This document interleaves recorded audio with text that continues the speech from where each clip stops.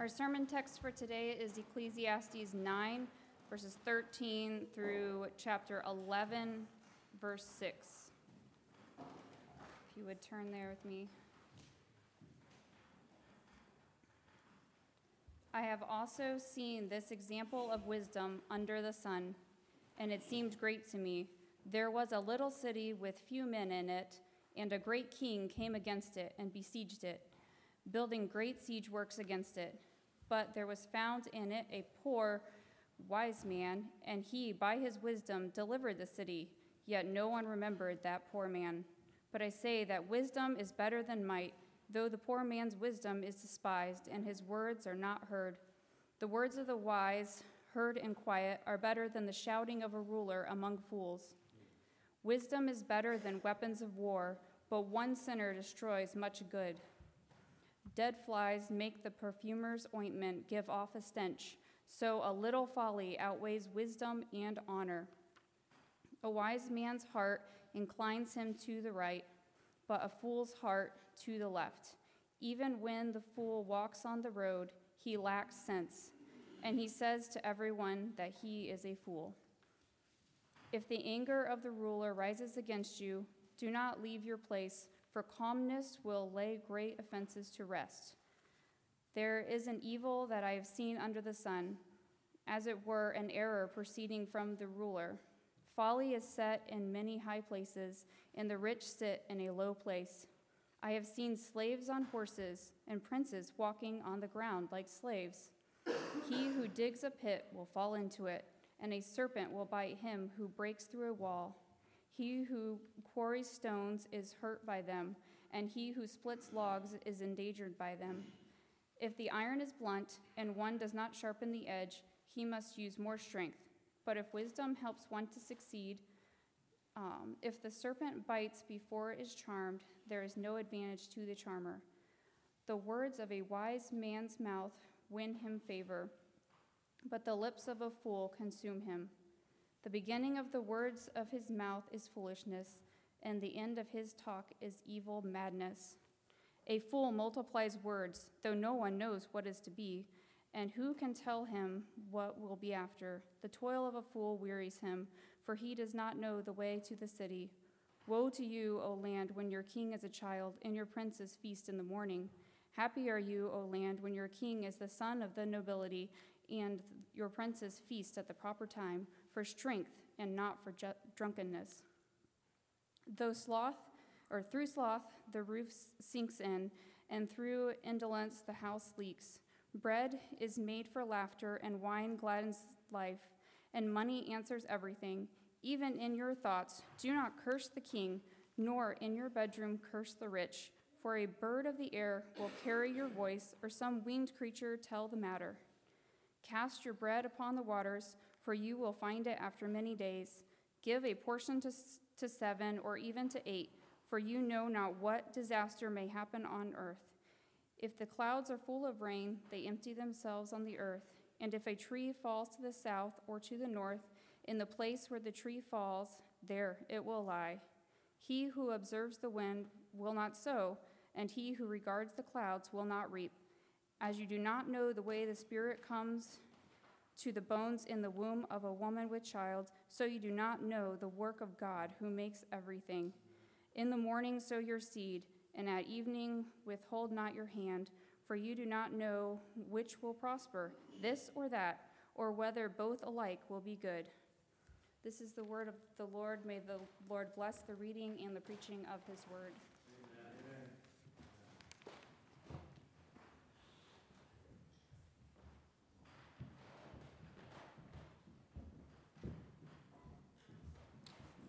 Thank you, Esther.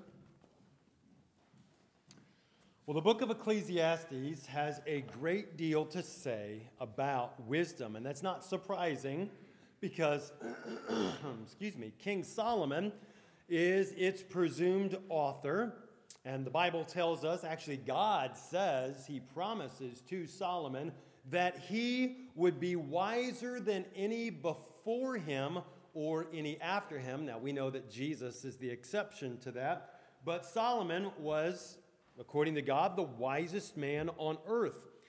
And one of the things that we see about wisdom is that wisdom functions like a map. Now, I was thinking about this. I remember when I was a kid, and we would go to Florida, and we would have this like giant book, and it had maps of every state. And I'm like, oh my goodness, I'm so thankful for a phone now. But wisdom is like a map. We don't use a big map, but I use the map on my phone all the time. I'll program in where I'm going, and then I put my phone down, and I have this computerized voice that lets me know in 1,000 feet, take a right. In 100 feet, merge onto, and it tells me I don't even really have to know all the roads along the way, because this map tells me every next step so that I get to the right place. And that's what wisdom is like. When I'm listening to the map, to the phone, I'm thinking, should I turn left or right? Do I take this route or that route? Which is quicker? Which has less traffic? Which road is easier to travel? And just like my map app answers those questions with regards to traveling, wisdom supplies similar answers for living. Often in Proverbs and also Ecclesiastes, there is a connection made between wisdom and righteousness, as well as wisdom and fear of the Lord. Because the world that we live in is God's world, then the best way to live is God's ways, or right ways, or we would say righteous ways. And the fear of God includes both reverencing, respecting God, and taking Him seriously, taking His word seriously, taking His commands seriously, and also humbling ourselves before His word so that we listen to Him, that we listen to the turn left in 1,000 feet. Take this road, not that road.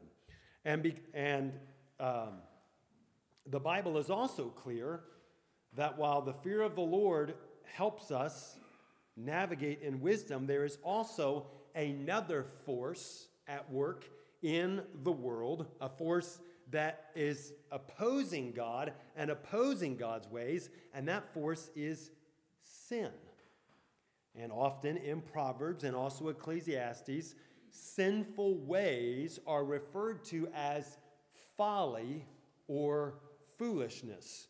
Now, folly is never presented in Proverbs or Ecclesiastes as being morally neutral. It's never presented that way. So you'll never see righteous people depicted as being foolish, nor will you ever see in Proverbs and Ecclesiastes sinful people depicted as being wise. And that's because, according to the Bible, folly is rooted in sin. Folly is rooted in sin. That's what the doctrine of depravity tells us. That God made all things, that God made the first people, He made the man Adam as the representative of the human race, and He told him, this is the way in which you are to walk. And to fear God would have been to reverence God, to take His word seriously, to take the consequences of disobedience seriously, and to take a posture of humility. I'm going to listen to God. He's God. I'm not. He knows more. But instead, what we see is that the man in particular, that's who the burden falls on, the man disregarded the word of the Lord, and this is folly. And he sinned, and that sin, that disobedience against God, is folly. And because this man is the representative of humanity, his guilt is inherited, and his folly is inherited by all of humanity. That's why we need a new representative. We need a new man to lead us out of our folly. That's Jesus. But because we've all inherited that folly, we see in Proverbs 22:15, it says that folly is bound up in the heart of a child, but the rod of discipline drives it far from him.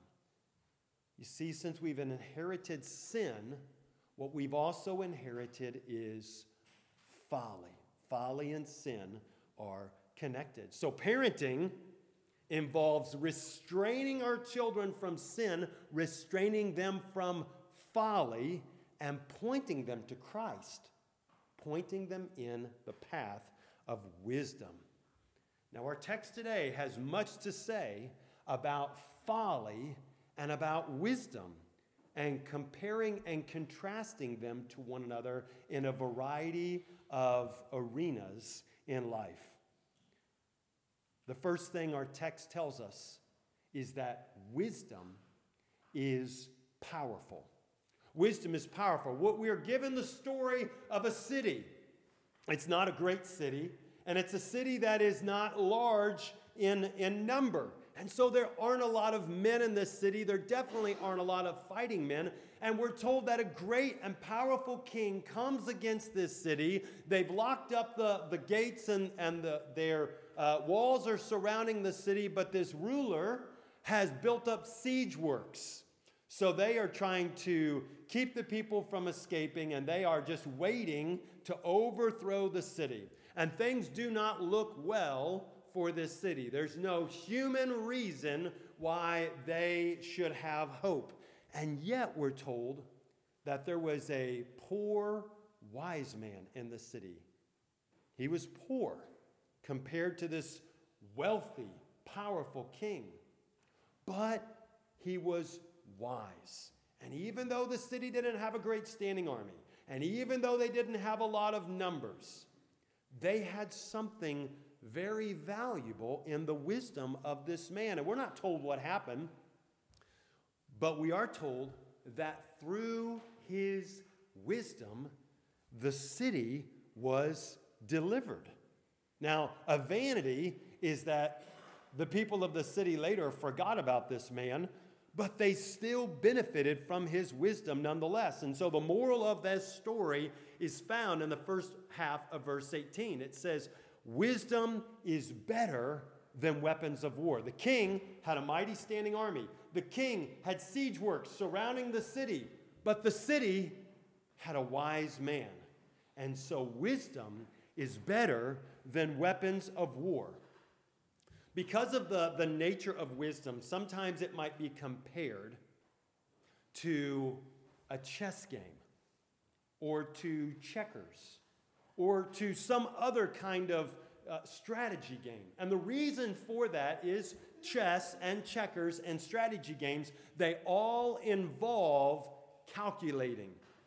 They all involve calculating risk and reward and weighing actions before making them so that you make the best possible action.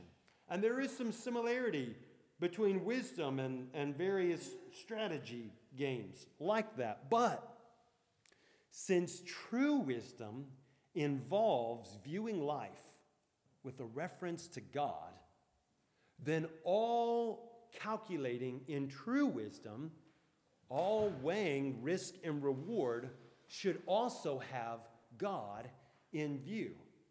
So approaching life with wisdom means asking ourselves questions like, what will most keep my heart from idols?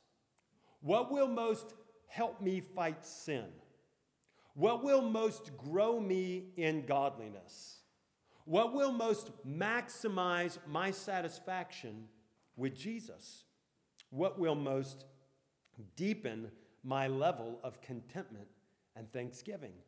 What will most store up for me treasure in heaven? What will most multiply the rewards and glory I will receive at the resurrection of the dead on the last day? These are calculations. These are weighing reward and risk. And since true wisdom is viewing life in reference of who God is and what he has told us, these are the kinds of questions we should be asking ourselves as we're navigating life and making decisions. Being able to think about life in this way and make decisions accordingly while loving others and pursuing peace with others is powerful. Wisdom is powerful. It's better than weapons of war. It's better than a nuclear arsenal or better than weapons of mass destruction. To be able to think about life through this lens and ask ourselves the right questions when making decisions gives a person great power.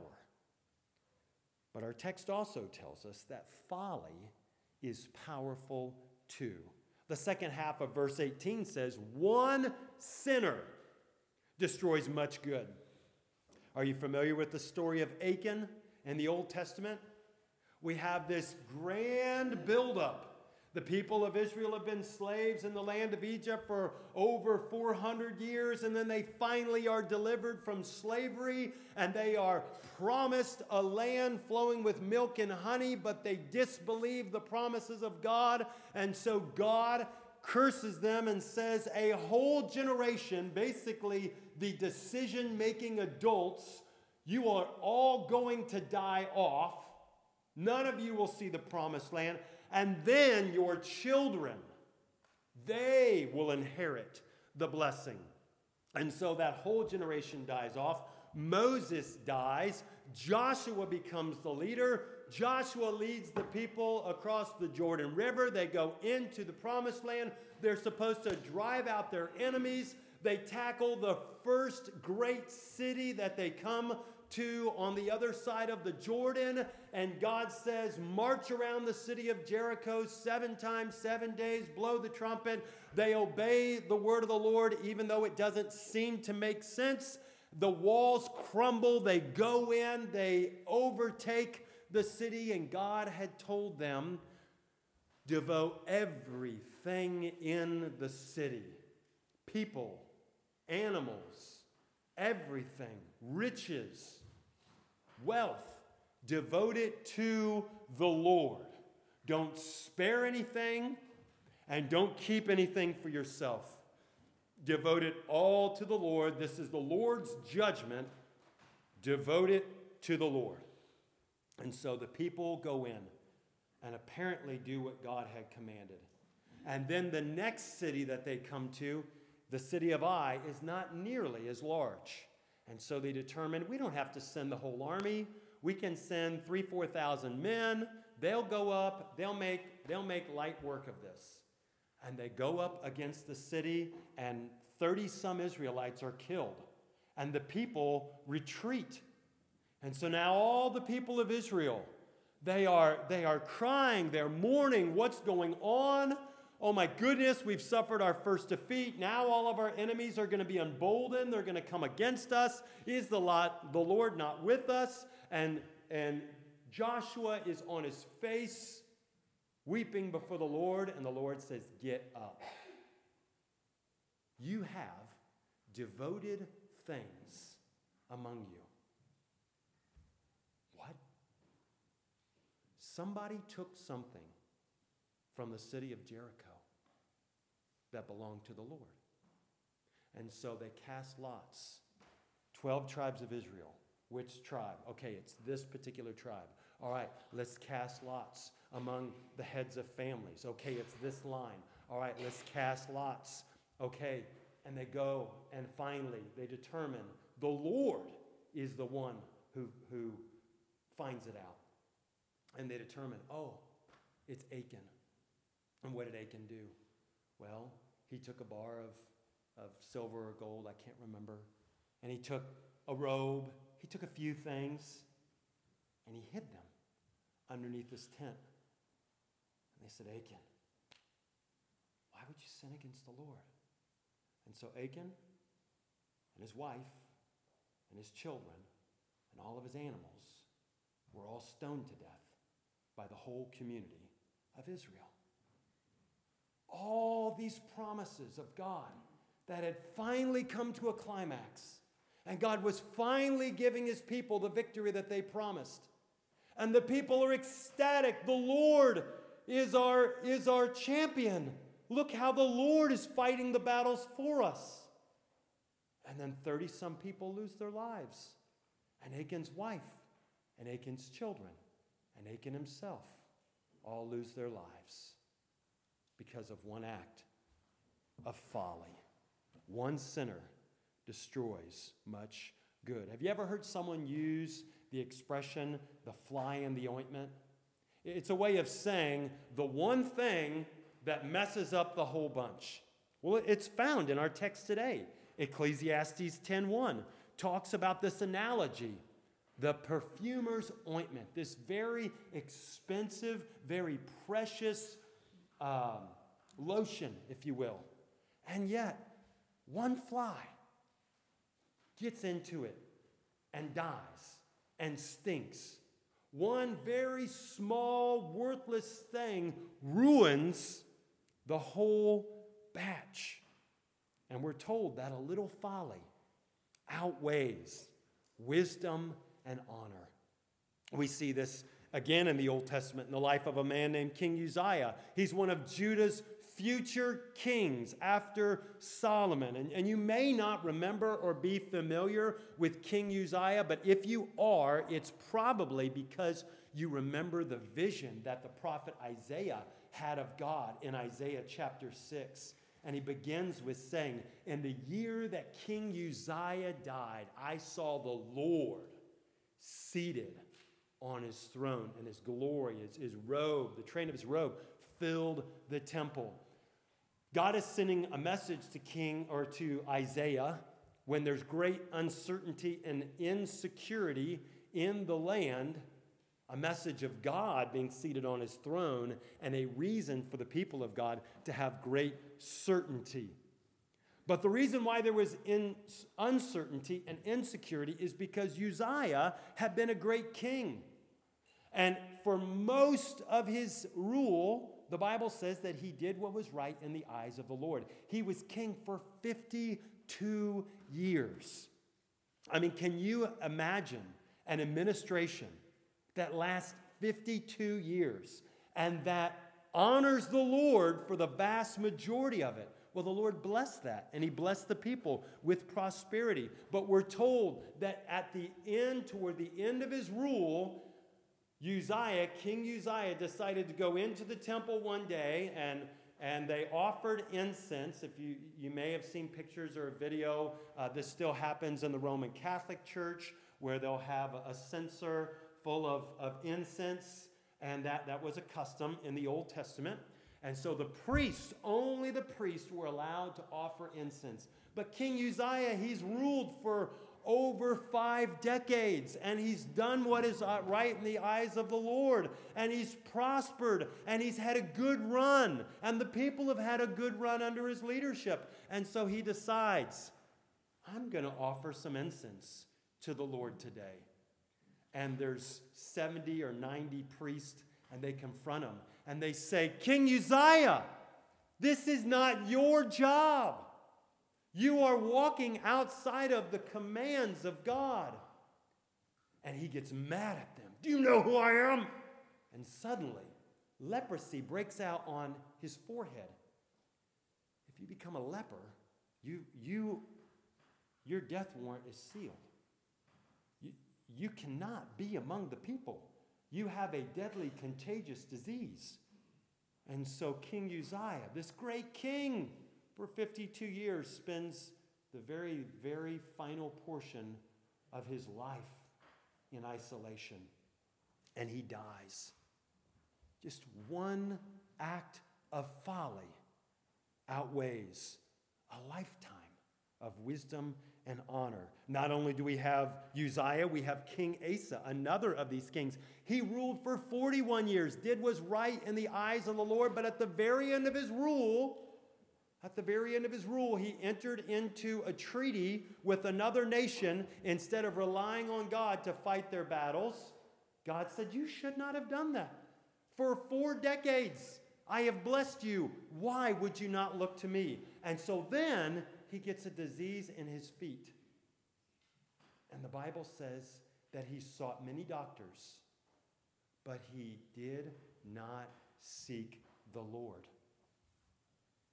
He did something foolish. The Lord rebuked him. He hardened his heart, and he would not seek the Lord. 4 decades of doing what was right in the eyes of the Lord. And yet a little folly outweighs wisdom and honor. Now we could say, man, there were like over 40 kings. If you go through and you read 1 Kings, 2 Kings, 1 Chronicles, 2 Chronicles, there are over 40 kings, and a lot of these guys were wretches. I mean, Manasseh sacrificing children to false gods. I mean, like Uzziah and Asa, they were better than others, no doubt, no doubt. Well, they were mostly good. I mean, 52 years, 41 years, majority of the time they did what was right in the eyes of the Lord. That's also true. But when we read about the end of their lives, there's a little bit of a sinking. It's like the team that almost pulls off the upset, but they miss the last second shot and they lose the game. It's like, what was it for? What did it matter? What good is it? There's this sinking feeling in your stomach, right? I mean, imagine if you heard about Billy Graham. Agree or disagree with some of Billy Graham's ministry practices, it's undeniable that God used Billy Graham to explain the simplicity of the gospel to tens of thousands, possibly even millions of people, and many people who were genuinely converted and lived godly lives pointed back to a moment of understanding and clarity regarding the gospel to a Billy Graham rally. Imagine this legacy of Billy Graham, but we found out, well, like the last crusade that he went on, they took up an offering at this one place, and the regular counters weren't there, and so Billy Graham just put it in his briefcase, and he just decided, I've done a lot of work for the Lord. One offering, it's okay. What's it going to matter? Imagine if you found out a story like that happened. Well, it would really tarnish your perspective on the legacy of this man, right?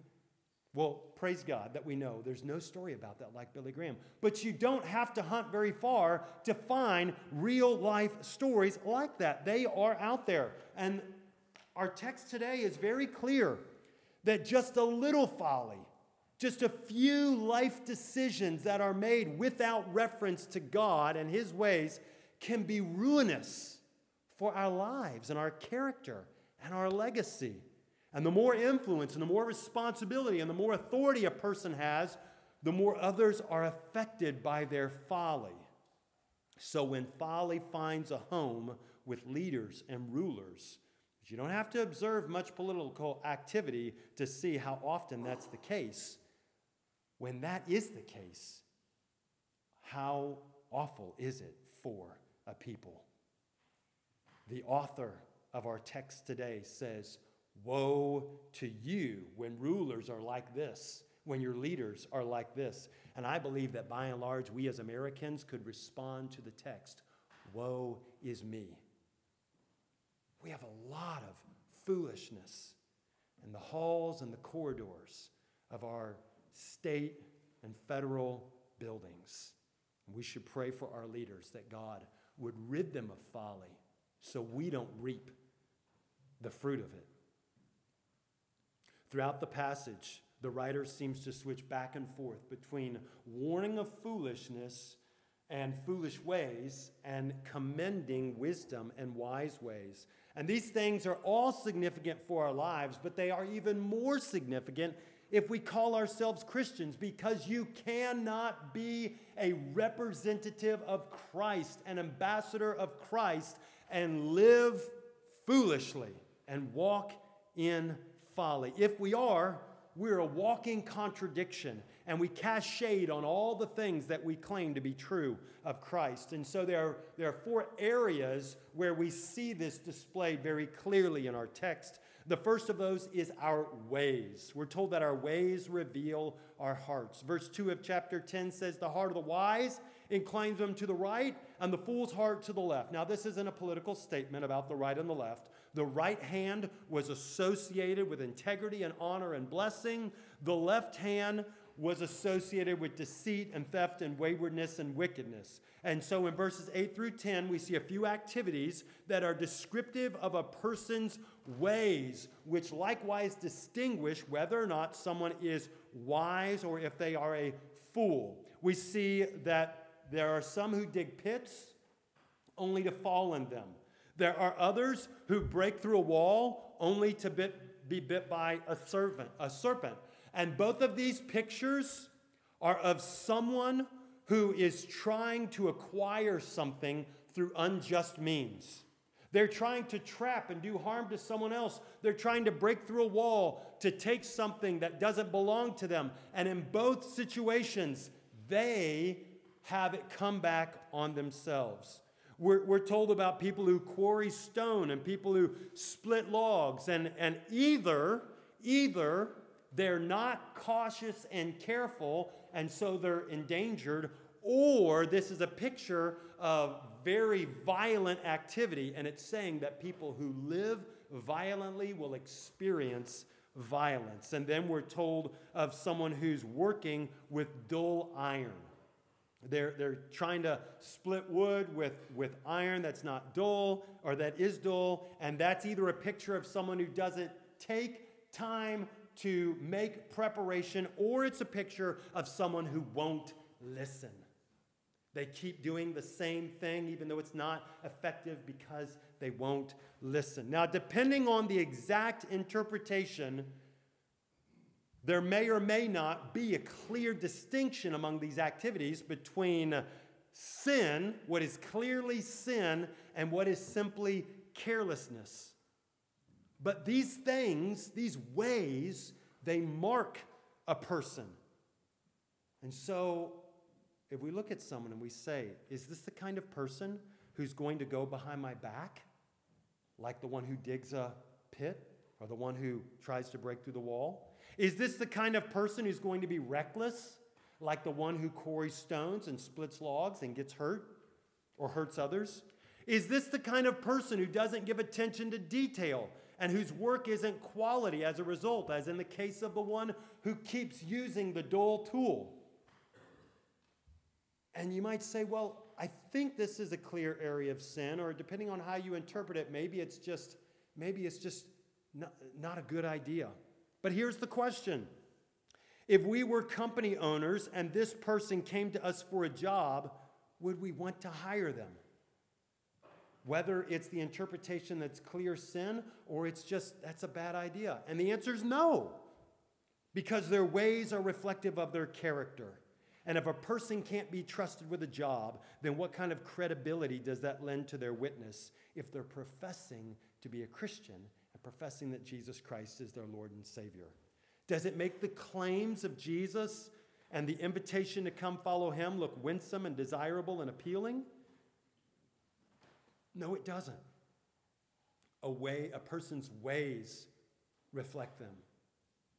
And a foolish person walks in foolish ways, and it's unbecoming of a Christian. But a person's words also reflect them.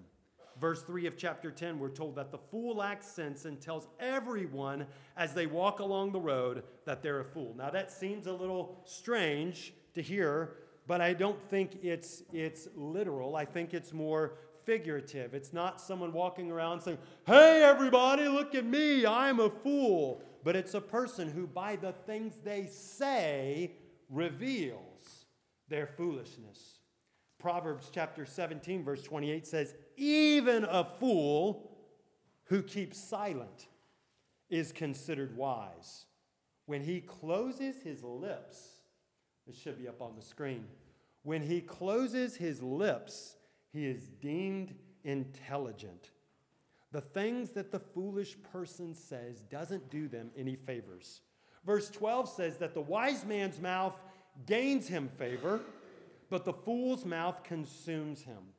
A foolish person talks a lot. A foolish person talks about other people, assuming it won't find its way back to them. A foolish person says things that give people cause for reservation and that in the end causes trouble for themselves. Words are powerful. and words come out easy. How easy it is for us to vent and to complain and to share a little information that we know about someone else that's true, but isn't particularly flattering of them. It's easy for us to do that. But the Bible tells us that the tongue, meaning our words, is a hard vessel to master. And yet, like a small spark, it can set on fire a great forest. And so this is the difference between a wise person and a foolish person. Whether or not we can master our words. Whether or not we can watch our mouths. We cannot be a witness for Christ and be marked by speech that does not honor Christ, whether it's cursing, gossip, or slander, or complaining. A third area that we see identified, distinguishing between wisdom and folly, is our work. In chapter 10, verse 18, we're told that a roof sinks and a house leaks due to laziness. And the condition worsens and the thing falls apart, not because it's unfixable, but because of laziness. Because of indolence, it says. In verse 6 of chapter 11, the author says, you're right, you don't know what will happen. You don't know what will work out. So work. Maybe it'll all work out. Don't do nothing. Don't be lazy. Now, I believe this applies to us in the realm of literal physical work, but also in the realm of spiritual work, our work for the Lord. How many things, physically or materially and spiritually, go undone because of laziness? We just don't want to. We'd rather put it off. It's hard. It's time-consuming. It's not immediately gratifying.